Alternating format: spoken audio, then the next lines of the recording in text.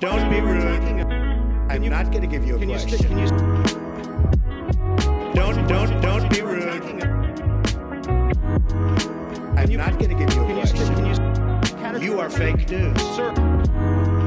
Fake news. Sir. Don't be rude. I'm not going to give you a question. You are fake news. Sir. I got some exciting guests here. How you doing? Welcome to Prospero's Pit.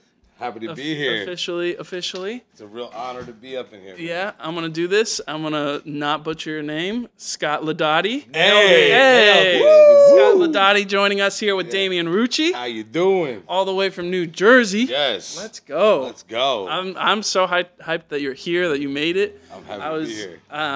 I got connected with you through OAC. Yes. Of course. When they mentioned you and just like everything you got going on, I was like, I got to see for myself. And just the short phone call I made to you, because they were like hyping you up so much, I was like, okay, I feel it. I feel it through the phone. I was on our last tour. Your life has a point to it, man. At least you didn't hear the bad rumors yet. The bad rumors? Should we start with the bad rumors? No, I mean, listen, I just like to have fun. You know what I mean? Every day has adventure in it. You know? Yeah. I don't have any children, so I have no responsibilities. Left OAC on his own accord. Exactly. I didn't get kicked out this time. Exactly. And you walked out there a free man. A free man. But you're coming all the way from New Jersey. Yes. And recently, or not recently, 8 to 10 years ago, you were telling me you were a butcher in your full... Oh, yeah. Well, I was a butcher again. So the butcher life's been like, you know, you work a job, you get really good at it, then you quit your job to go on the road to do poetry readings. And then, as always, you go back to your job. Okay. But the last time I quit my job was September of last year. Okay. I think that was the last time they let me quit. Right on. You know, once you quit 7 times, they start getting a little cagey, a little weird. So what came first, butcher or poetry? Well, I've always written poetry. You know, I was in a bunch of really shitty punk bands back in the day. And I wrote lyrics, and I did all those stuff. And then, like, I worked in the meat department when I was 18. Okay. So from 18 to 30, I was doing meat department stuff. But also that was the same time when I really started, like, get into poetry and do the thing and all that good stuff. So how'd you get into poetry? Well, I was writing all these lyrics for bands, and I had this band that I thought was going to make it, man. We were going to blow up, bro. We were horrible. We were absolutely horrible. This is the punk bands? Yes. Okay. So I had this band called No Faith. We won the Break for Bamboozle contest. It's a big deal out in New Jersey. Huge deal. We play at Bamboozle, and we were horrible, but we had a scam. That's what you do in New Jersey, you scam. So we said, if you buy our tickets to our shows, we'll drink you up and smoke you up after the show. So nobody cared about our music. They just wanted the free weed and the booze. But I got my band name tattooed on my arm, and it broke up the next day. And we couldn't get a band back together, and I had all these lyrics, so I started playing with poetry. You know? And I got into that bad car wreck. In 2015, some woman smoked me, blew through a red light, and hit me on my bicycle. Oh, shit. Yeah, so I was out of commission, stuck in a wheelchair. I just started throwing my poetry up on the internet. That's kind of really what started this whole game. Was it like spoken word or just written? Well, at the time, I had performed before. You know, I tried to do the open mic circuit for poetry in like 2013 and 14 with my man Cord Moreski. And I bombed a lot. 'Cause I didn't know. I wanted to be different, but I didn't know how to be different. So I just came off horrible. So after bombing a couple times and going backstage and crying, you know what I mean? At 20 years old, that happened more than once. Then when I came back into it, and I was just posting poems on the internet, the one that blew up was to the lady who hit me with her car, right? I met Dorsey through that poem, and he's the one who really kind of brought me into the whole circuit. So now it's different, but back then it was just finding a release because I had all these lyrics, and I wasn't in a punk band anymore, so I didn't know what to do with them, so I just post them on the internet. What is that connection between like punk and poetry? Because it's the same thing, just said different ways. You know, it's really the same ethos. There's a lot of cool overlaps. Because you go to a punk show, it's total acceptance, right? Everyone's accepted, everyone's welcomed, except for like hate speech and stuff. Poetry's the same way. So in New Jersey, I got a show called Punk and Poetry, which is like a mix of the two, and it works. Yeah. You know, it's very similar. Because we're all just weird kids. You see somebody with dyed hair, piercings, looking alternative, I'm like, that person will come to a poetry reading and a punk show. Hit the nail on the head. Yeah, that's how you double your crowd size. Exactly. Yeah. Doing those quick moves. I love that. And then Scott, how'd you get into poetry? Same thing, man. I was in punk bands. I was a singer-songwriter. Every time someone was about to break, somebody got somebody's sister pregnant, somebody died of heroin. Hell yeah. And then you're back at your mom's house. So this was like probably around 2010 I started writing. I used to work at a record label, and this one band had a sister who was like a little older, and she and I were the least important people at like the dinners. So we were stuck at the end of the table, and like I was like, oh, what do you want to do with your life? And she's like, I want to be a writer. And I was like, oh, okay, cool. So that's what I have to do to get girls. And then 20 years later... Was it your sister who said that? What's that? Who said that? Do you know Jack Antonoff? The guy from like Fun and Steel Train and those bands? Yeah. So his sister... Okay. Who's Rachel Antonoff, who's like a famous fashion designer now. Okay. She wasn't famous then. She said that, and I was just like in love with her. Oh my gosh. Yeah. But 20 years later, I've never gotten a girl from writing. So yeah, she set you up bad, bro. Yeah, she ruined my life. Yeah. Totally. But yeah, that's the long and short of it. Then I went to college. Back then, though, I didn't know because I'm 6 years older than him. So the punk scene was completely different. Like there was no unity. Like. You wore the wrong shirt. The fucking fat guy in the Hatebreed shirt was gonna kick your ass. Yeah. You had pink hair. They thought you were like a Newfound Glory fan. You got beat up. There were skinheads. There was no unity whatsoever. So it was like all these different pockets, which is crazy with him, because you see a lot of those same people that you saw. Now they're 40s and 50s there.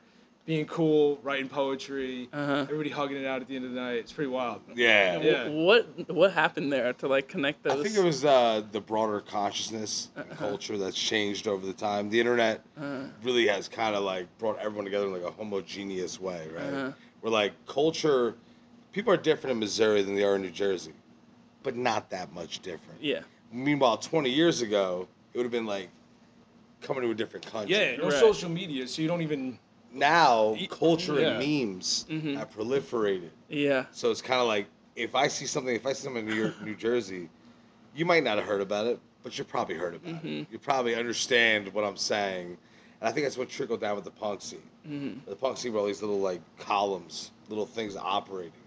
And once you have these little islands, they operate under their own rules and assumptions. Then the internet comes in, and it kind of like, for better and worse, it kind of brings everyone together. Right. For sure. You know? Gets like everybody exposed in a way that... a lot of overlapping. Right. And like you said, for better or worse. Yeah. So then how do you guys cross paths? Dude. I did a show at the KGB bar, which was supposed to be like... It was like a big name venue in New York City for like the alt-lit scene and stuff, but I came up after that. Okay. So I do a show here at some little reading in New York City, and I meet Scott. And Scott's like, dude, can I film your poem? And I'd never had anybody ask me to film a poem of mine before. I was like, who is this guy? Right. And then he read, and then we just became friends, and I was trying to get Scott to... I had him read a couple times on my show.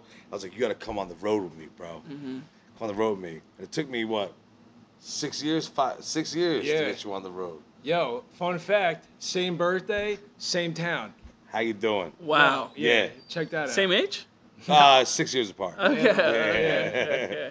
Wow, what are the odds? You guys didn't know each other growing up? No. Not even know. Even though we both loitered at the same Wawas and Quick Checks. Yeah, as you do. As you do. You guys got Quick Trip out there? No, we don't have Quick Trip. I think Quick Trip, by the way, is one of the best convenience store chains in North America. Yeah. But I call it the Target of gas stations. Oh, okay. It is. This is why touring's important. You find new gas stations. Buc-ee's. You ever heard of Buc-ee's? Haven't heard of Buc-ee's. I have heard of Wawa. That's the one. Okay, Buc-ee's. I stole a roast beef sandwich from every Buc-ee's from Texas to Tennessee. And I want that to go down in my biography. Yeah. You got to get a wanted poster up or something. That would be legendary. Well, I want to go on the road with you, honestly. I've said this before because just the stories, like, what you do is fascinating in a way that, like, you're basically going around the country, you're traveling around the country in your car, and you're going to these venues and performing your poetry, and then you're selling your poetry books. Sure. So in a way that you're basically pitching poetry to just like like audiences across the country and like trying to make an argument in a fun, entertaining way while like competing with mass media and everything else. I agree. And to make an argument that poetry belongs in your household. What I see is the tour, the basic mechanics of the tour, right, is that we have books, right? And either we have our own books or we're printing books together, right? And we need to sell these books to put gas in the car and beer. Yeah. That's really like the bare bones matrix of it. Yeah. But also, I look at this as like a Promethean journey, right? Because like the way I look at poetry in America and with the New Jersey Poetry Renaissance back in New Jersey, that's been rocking out for 2 years now. This little couple shows now, it's like a whole working class movement, and I could see that being replicated everywhere. So when we do these shows, we're not only, we're showing up, we're getting fucked up with you, we're partying, but we're also like, this is us like selling the dream. You know what I mean? Like we're out here, we're exposing you to what poetry could be. Because everyone thinks of poetry in two ways. You think of it as that boring stuff that the American school systems failed us on. Because they have us read fucking Beowulf, right? I never related to dudes slaying dragons, you know? I kind of fuck with Beowulf, but yeah. Well, no, I'm down with it, but it's hard to relate to. But two, also, there's also the other component, which was like slam and button poetry, right? Which is a very different kind of poetry. So when we're out here and we're like, we're just dudes, we're performing in dive bars, creperies, everywhere, right? Weed shops, definitely. It kind of shows, Oh yeah, and bookstores. It kind of shows like what it could be. And I think a third thing to this too is like we're like best friends, right? Yeah. So like, and the other guy we were out with last time, like best friends. So it's almost like a throwback to like a Sum 41 or Blink-182 tour. It's like fucking. Sorry, am I allowed to curse on here? No, it's fun. No. You're allowed to. Do you know where you are right now? It's super fun, and I feel like you can feel that, and like so everybody like. So our tour book that we put together to like sell for gas money, it's like you're getting part of the show, you know. And I think it would not work if if somebody hated somebody on the tour or whatever. Right. It would just shoot a hole in the whole mirage or whatever. Because the show doesn't start when the show starts. You know what I mean? Yeah. It's like when like the event's happening, people go, oh, that's when the show starts. Man, for us, this whole thing is the art. The tour is the art. The parties afterwards, the art. Hanging out before. You know, we're just being ourselves, but we've learned that being yourselves is kind of a novel thing in today's world. Yeah. You know what I mean? Yeah. So it's kind of like a weird thing. Our whole point is like the fact that we could do this now. And I've been doing this for years, and nobody cared. For the last 6 years of me touring, if we got 10 people in a venue, that was a hallelujah moment. We were high-fiving and singing Blink-182 on the ride home. Right. So now that things have changed a little bit, and I think the pandemic's helped tremendously with that, people want to get outside. Yeah. They've got all the Hulu, they got all that stuff. So now it's a very big moment where people are going out, they're venturing out, discovering things. And poetry, which a lot of people wouldn't be interested before, it's something to do. Yeah. And they meet us, drunk, in their hometown, you know? And it's one of the best nights of their lives. And the beat goes on, bro. Yeah, exactly. I mean, I know exactly what you're talking about. We just experienced this together. A few days ago, I threw a open mic here in Prospero's where we're standing now. Yeah. You guys came all the way from New Jersey to come through, show some of your stuff. And this was the second time, but really the first time I hosted like a real open mic here in Prospero's. And like Prospero's, I'm not sure if you guys know, but like historic poetry spot. I mean, that's why Prospero's, this podcast is called Prospero's Pit, is because that's what the open mic was called. And so seeing you guys, like I was talking to a couple of my friends after the show, and they were talking about you guys, and not to give you guys a big head or anything, but like they were talking about how much you guys are yourselves, and just like how much that kind of nobody could be looking at you in the room, and that wouldn't change how you guys were acting. Sure. And so it kind of like infects the entire space. And open mics, I feel like you're saying, coming out of COVID, coming out of the like holes in the wall that we were all just kind of buried in,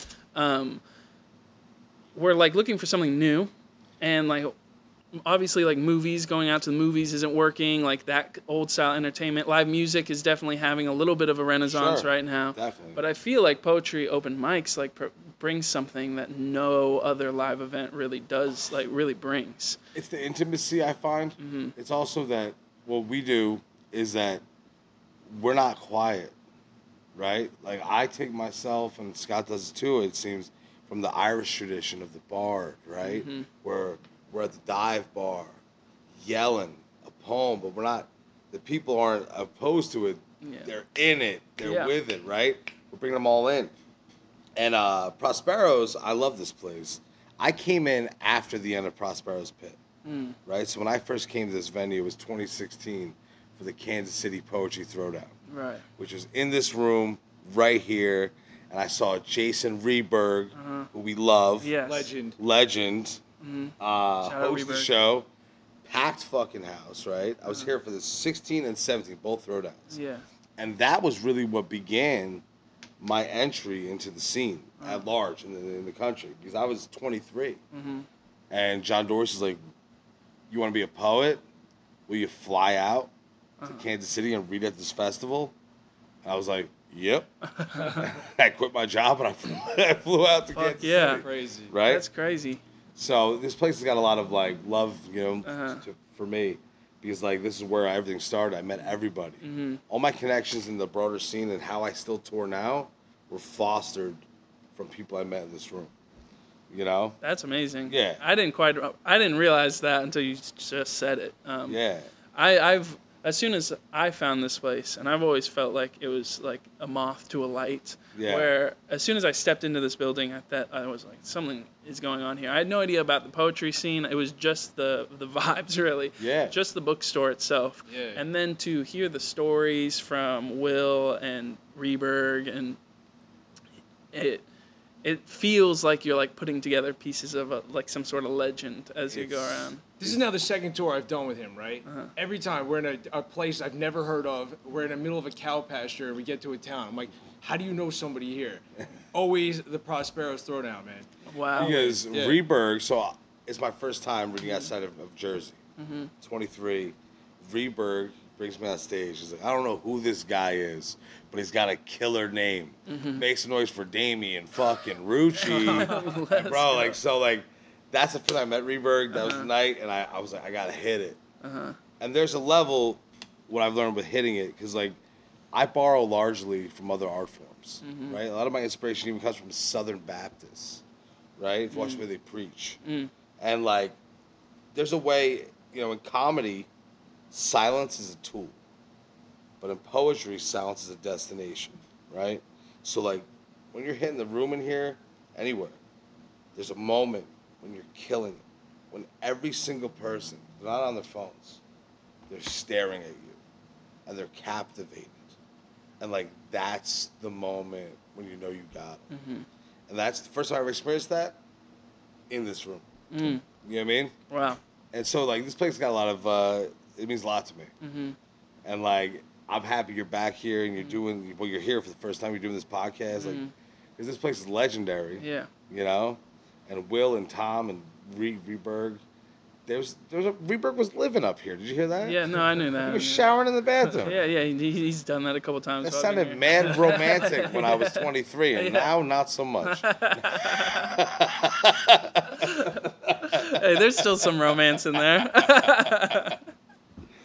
But, I feel honored that because I haven't managed this on the weekends. Like, I'm closing, I've opened a few times. And yeah, it's an honor to even be associated with this place, really.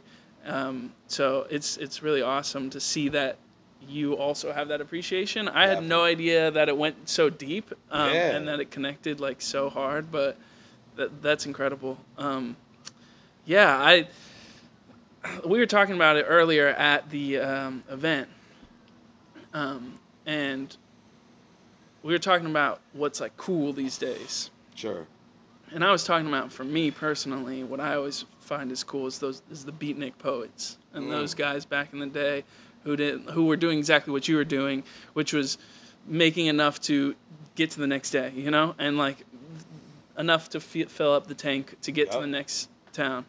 I definitely feel, there's definitely something going on in that field, especially with the younger crowd, where we're kind of like looking for that role model, looking for that person. It's like no longer are like massive artists really, like they feel a little too mainstream. You got the musicians like Taylor Swift and just like these big superstars just feel like real pop stars. They feel untouchable. Yeah. And then you have on the other side these like internet stars who like the Jake Pauls and all these guys, where that it's like these like content creators are they've also reached some crazy weird level, and they've reached a crazy level where they're now kind of untouchable. That's where I think the poet steps in. That's where 20 people, 25 people in a room feel that power when you're like really spitting and like really talking on the mic. And yeah, I shout out the Regulators. They were the ones that we featured here on the event a couple days ago. And that was one of the first times where I felt real, true power in the form of Sherry Hall, one of the key members of the Regulators, was doing a poem about blowjobs. Oh, yeah. And I saw this woman bring grown men to their knees, like fully to their knees, yelling and like as if they were in church. Yeah. And I've to this day I've never seen anything like it. There's a power to poetry, because with poetry you don't have percussion, right? Yeah. You don't have melody. You don't have all these tools that create a show. You have the voice and the voice alone when you're doing live performances, right? So I think there is a power to it that is almost symbolic to church, to a preacher. Yeah. Right? At least in the American tradition. And like they're doing these speeches and like, listen, there were times I've done shows and like I'm hitting it and like I have a show I was told you before Punk of Poetry. Mm-hmm. Young kids, they're all college kids.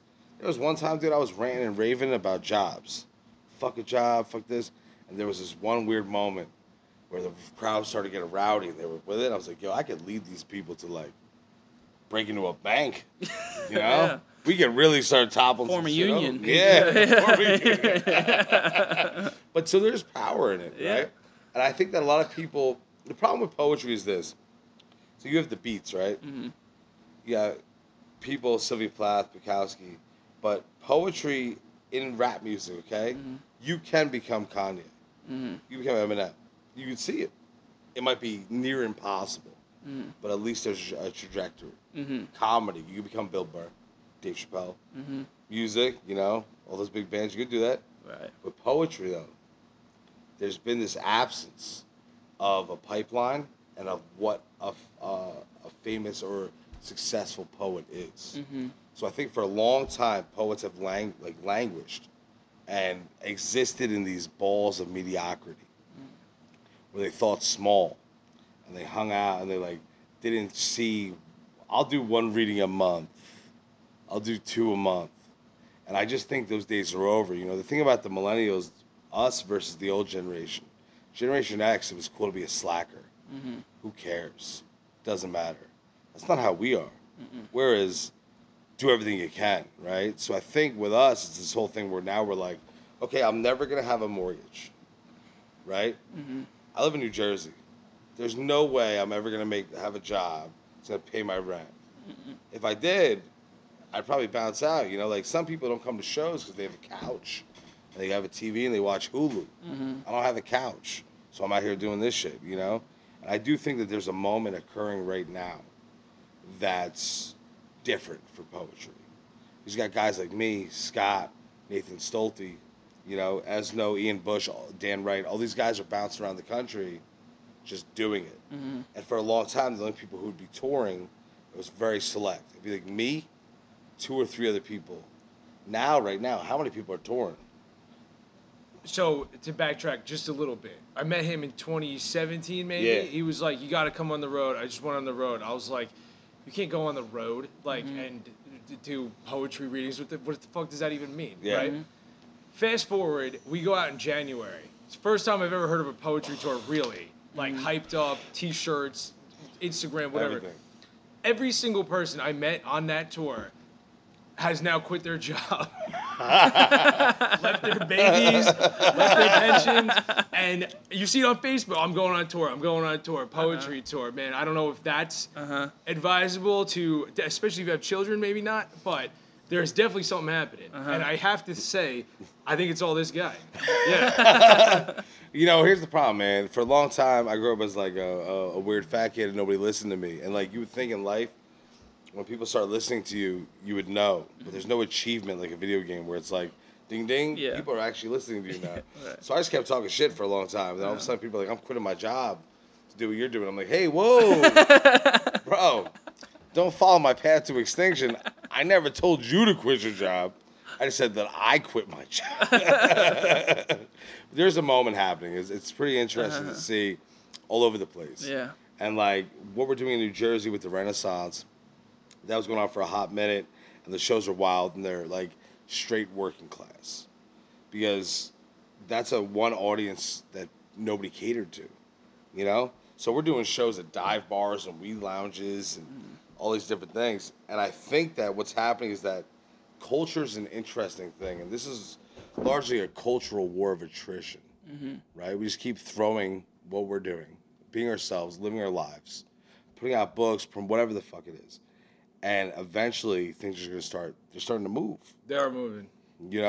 That's why. Like, I've been on tour 5 times this year. It's May. I'm here right now talking to you in Kansas City. I'm not home. Yeah. Well, it's a perfect time. I think it look at our politics, right? There's nothing about rent stabilization. Yeah. Like, how the hell is anybody going to afford to do anything? It's all fighting with the Bud Light, sponsors or whatever. And it's created this whole, why the fuck are we doing anything? Let's focus on what we love, And like, I don't want to keep being like this guy is at fault or whatever, but it's like, what were we looking for? Like a thing to do. We know it's over. We know we're still alive, so we have to do something. What's going on? Oh, this thing that I felt inside of me, I can now give to everybody. Yeah.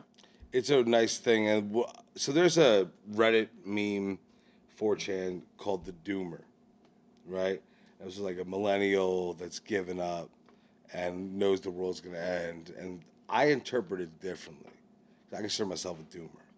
And I don't think that's that. A doomer is the halls of empire and capitalism. And all these things are tremendous.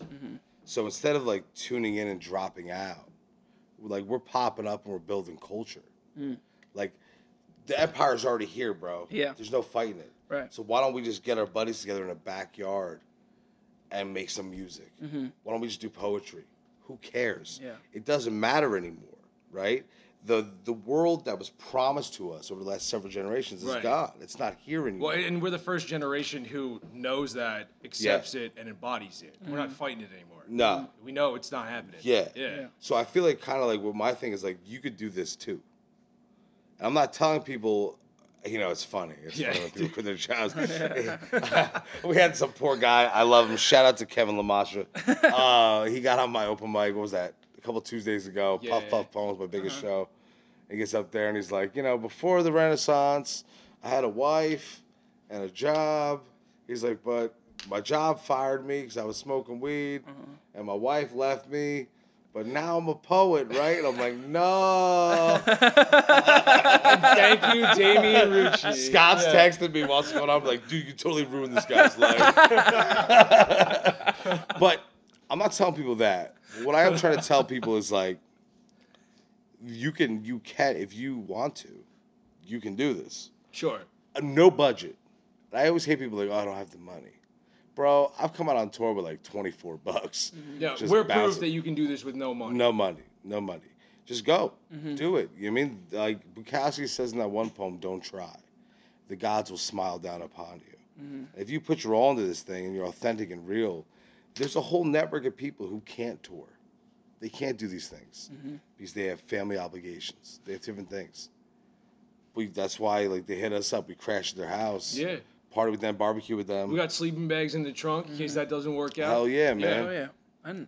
I'd traveled around the country before finding Prospero's.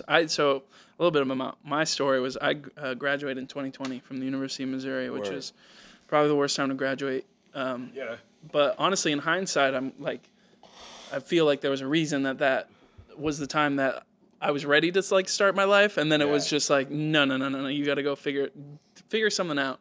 Because then I went back and I started reading just all these beatniks and a lot of like just like travel logs, things like that.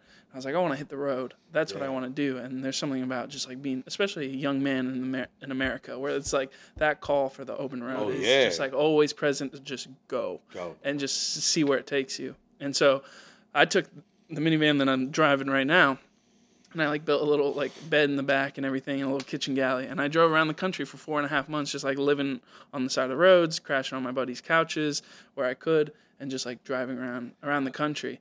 And some of the best things of my life ever happened there. Some really hard, some really, really great like moments. Oh yeah. That doesn't happen unless you twist the ignition and you start driving forward. Exactly. And until you do that, like none of that happens. And then once you just like throw yourself out there, I find that, and that's kind of like where I've now been leading my life, is just that anything that makes like my stomach clench, anything that puts fear in my heart, I run straight towards it. Jump. Yeah, that's where I go straight for it, because once you like beat it and you like break through to that other side, or just even face it down, the feeling after that is something like I can't, like it's hard for words to describe. It's beautiful and amazing. It's like living this life is weird. Like the other day, 2 weeks ago, I'm worried about money and life. I'm in New Jersey and whatever.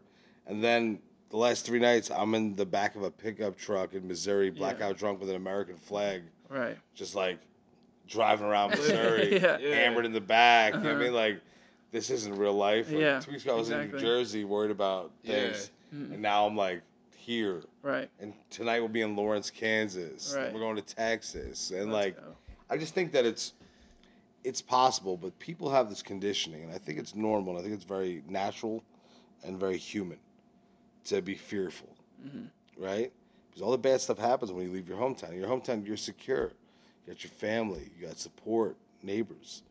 But out here, there's a whole other thing going on. And there's some darkness out there. For sure. There's a lot of real fucking good, too. Yeah. And the darkness usually has the best drugs. I'll be straight up. The darkness has the best parties. Yeah, there's been no drugs on this tour, by the way. None at all. We are actually a Dare sponsored poetry tour. Good. But it works, man. You sell yourself to the road. You we have no money. We don't know what the hell's gonna happen. It just keeps working. Well, I mean, like I said, I did that back in, I think it was 2021 when I first launched. I'm not here at Prospero's if I don't do that. Yeah. I'm not here interviewing you guys, talking to you guys. Throwing open mics here at Prospero's. That doesn't happen without me like leaving and just going and doing something. Yeah. Whatever it is, just fucking moving in a direction is. You have to. Yeah. Movement's life. Totally. Yeah. We were just talking about how I don't know. I was like, man, I was so scared 3 days ago, man. Like, what are we going to do? And then who cares? Yeah. I don't care at all. I wanted to find my whole goal here was to try to find a live armadillo. That's all I cared about for 3 days. We wanted to put a top hat on. One. You know what I mean? If you go to southern Missouri, you'll probably see. Everybody's always got a different place in Missouri where you can find an armadillo. There's a lot of dead ones. Yeah, I've seen a lot of dead ones. Yeah. I don't know if I've ever seen a live one. I think I've only seen them curled up on the side of I-70. Imagine this guy walking in with an armadillo with a little chef's hat on him. I love all animals. I'd want to know his story. That's for sure. But yeah, I'm glad you guys are here. I'm glad you guys came all the way out here. I feel it. I've been telling people just because everything that is going on in my life here in Prospero's and everything, that there's a cultural shift happening.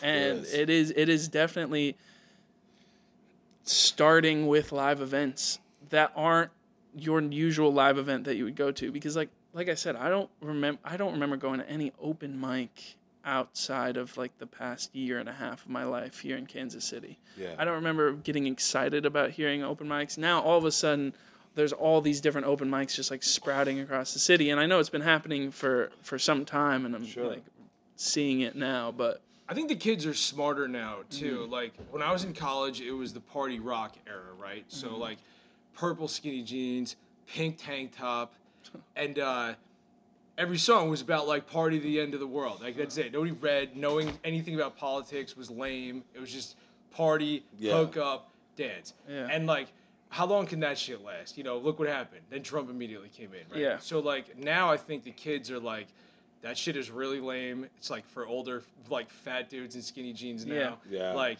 being smart, writing poetry, reading, getting off social media maybe a little bit is cool. Yeah. It's come back to culture, and I think that like, so anytime a pandemic occurs, there's a huge cultural boom afterwards. You know, literally the Black Plague to the Renaissance, Spanish flu to the swinging 20s, right? So like with this one, this happens, and like this pandemic was the craziest pandemic because of like the media landscape. Everything got funky and weird. Yeah. And I think that even towards the end, everybody was like done, right? Okay, we did what you told us to do. We did this. Now it's time to go out. But when you go out, everything's changed, and I think poetry events, they're the easiest shows to put on out of any event. You don't need equipment. You don't even need a PA system or a microphone. No. Yeah. You just literally get somebody in a room. That's a poetry reading. So the ease of being able to do it is also cool. And I also think that the bridge between punk rock and a lot of alternative music and DIY and the bridge between that and poetry is also an intersector. Because like, oh wait, we're all saying the same thing, just in different styles and ways. I feel like collaboration's much bigger now than it ever was. I mean, where you'll see a lot more art forms merge together and play around. Back in the day, if you were a poet at a music open mic, you were not getting love. You were not getting love at all. And now they're like, oh, okay. You know what I mean? Like comedians. In New Jersey, the best thing I ever did, it was a mistake. It wasn't a mistake, but it was like a weird choice I made that just worked out, is that we had the poetry scene. Now I start the show. Now I have 3 shows. I say one of them's going to work. The other 2, I'll discard. All 3 of them work. That's weird. And then now I got 6 open mic series. And I got 9. And everything's killer every time. So I started booking comedians. And now all my shows are poetry and comedy. And it's weird to see that worked amazingly. He got a lot of bullshit from the old guys saying, don't mix the poetry. A lot of bullshit. Yeah. Right? And now I got comedians. I had this one comedian get on stage the one time, and he was like, he did his set, and then at the last minute, he's like, this isn't funny, and just spoke some real shit about losing his dad. He goes, I can't do this at a comedy show. And he like said this really like heartfelt thing, and he's like, I'm going to miss him. And it was like, but like that comedian would have never been able to do that in public at a normal comedy show. Yeah. So the mixing of genres is a huge thing that I think we're going to look back on in this era.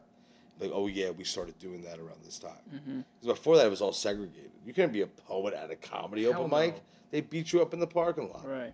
You know? You couldn't be an emo kid at a punk show. Oh, no. Yeah. Right. Well, I mean, do you remember the reel I sent you that I was using as like sort of an advertisement for Instagram reel? And I sampled Baldwin's talk speech. I think it was at Berkeley. The artist's dilemma or something. I'm blanking on the full title, but basically what he says is the part that like I caught on to the most was when he starts speaking to the poets, and he says, and when I say poets, I mean all artists. Yeah. And because that's really to me what it is. Like I write, I do long form, I do short stories, I do poetry. But like what I've always wanted to be, I want to be a filmmaker. I am a filmmaker. Yeah. Like I make films. To me, like when I'm in a open mic and you guys start spinning and going and doing your thing, I start seeing cuts. Like I start seeing images with what you guys are saying, and that's cool. Just what I'm picking up from you guys, and it's different from everybody else.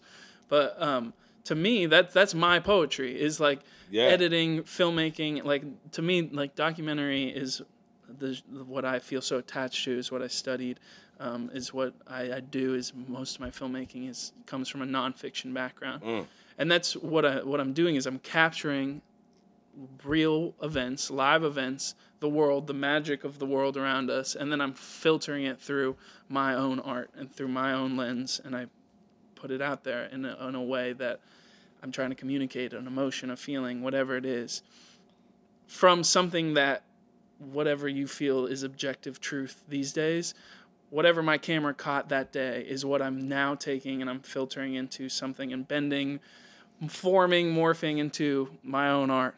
That's cool, though. Hell yeah. That's what poets do. Yeah. You guys see shit, you guys witness shit, you experience shit, and then we take it and we like bend it around in our little brain, and then whatever our tool is, whether it be the pen, whether it be your computer, whether it be a typewriter, whether it be a camera, whatever it is, you put it out there into a new something. I hope it's not a typewriter. Well, we are all journalists, sort of, like, spiritually, I think. I mean, we're all leaving a log behind of what's happening. Yeah. You know? Yeah. Wow, spiritual journalist. There you go. If I see I'm someone a student of the Gonzo journalist, so, yeah. Yeah. plug your date. Yeah. Bro, I got June this 15th. Hey, look Be at in that. Louisville for Gonzo Fest. Oh, shit. June 15th. Gonzo Fest. Yeah. Damian Rucci, Scott Laudati, Tom Backless, Ron Whitehead. Hell yeah. The final Gonzo Fest.